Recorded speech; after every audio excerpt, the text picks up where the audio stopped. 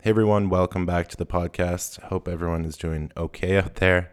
For context, it is April 2020 when I'm recording this, and you guys have heard enough about this, but for people listening in the future, blah, blah, blah, big pandemic, everybody's locked in their house in quarantine. It's not ideal, and the world's economy has also ground to a halt, which is secondary concern to all the health issues.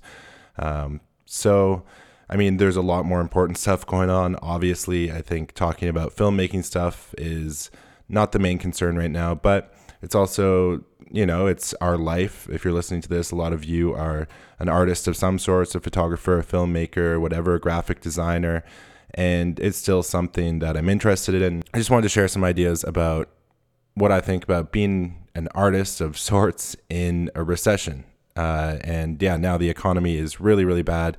And, I lost basically all of my jobs pretty much for 2020 have been canceled, all my traditional filmmaking jobs. So yeah, it was a pretty big shakeup, and I'm sure a lot of you are in the exact same boat. So I'll just run through a few different things I've been thinking about in the midst of all this chaos.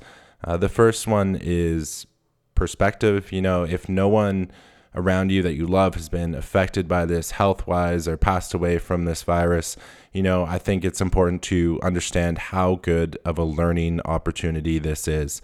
A learning opportunity in saving your money a bit better in the future, getting creative and diversifying your work a little bit. If no one around you has issues from this virus, I think it's very possible that you could look back at this in 10 years and realize that this was actually one of the most formative and important times, teaching you a lot. At least that's what I've found. I've already learned and reflected on a lot in my life. And then another thing is just perspective on our jobs as artists. We're insanely lucky to have these amazing medical workers and engineers around us working 24/7 to keep the world operating and to keep us healthy. Health is the number one priority. Without that, nothing else in life really matters. So in that sense, I'm always trying to remember, and I think I've done a pretty good job in the last few years, just how privileged I am to make movies as a job. It's at times it seems a bit ridiculous that I can do that. And I think the way I combat that is just by being grateful as much as possible. Remember how lucky I am to be able to do this. And it's thanks to a lot of the people in the medical field and other industries that are working so hard. So thank you to everybody who's putting in 24/7 shifts right now. I appreciate it.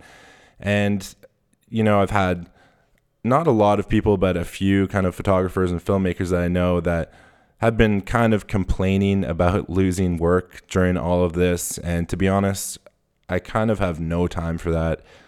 I think it's important to understand how lucky we are to do this as a profession. I think complaining is, if you're listening to this podcast, you're probably doing relatively okay, even if you lost all your work. So anyways, enough of that.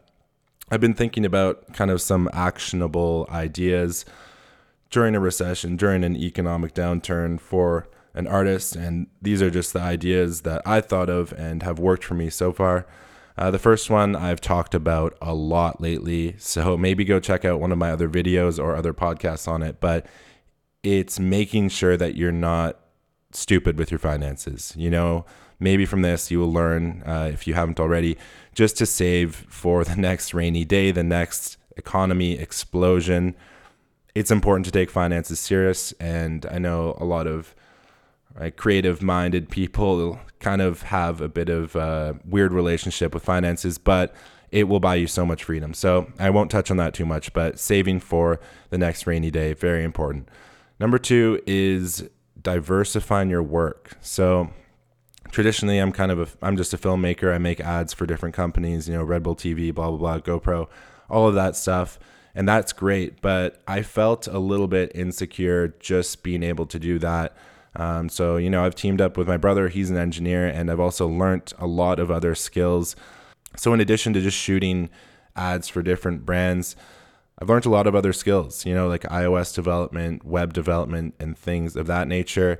And as soon as this kind of economic collapse happened, all of our work got canceled for the year. And I tried to look around with my brother, my business partner, for other opportunities if you start to think, okay, everything's going to be going online now. So we looked around at different companies and realized, a spin studio, a bike studio, they might be interested in teaching their classes online. And we have some skills in live broadcast and also, of course, in film. So we reached out to a bunch of studios and kind of pitched them on taking their classes online. And we got a really great job very quickly from a great spinning studio, and we're helping them take all of their classes online so they can still teach their clients and, have a bit of revenue coming in. So making sure that you're diversifying your skills and your work, and just be creative. Think about the businesses that actually might be thriving or looking to adapt in this time, and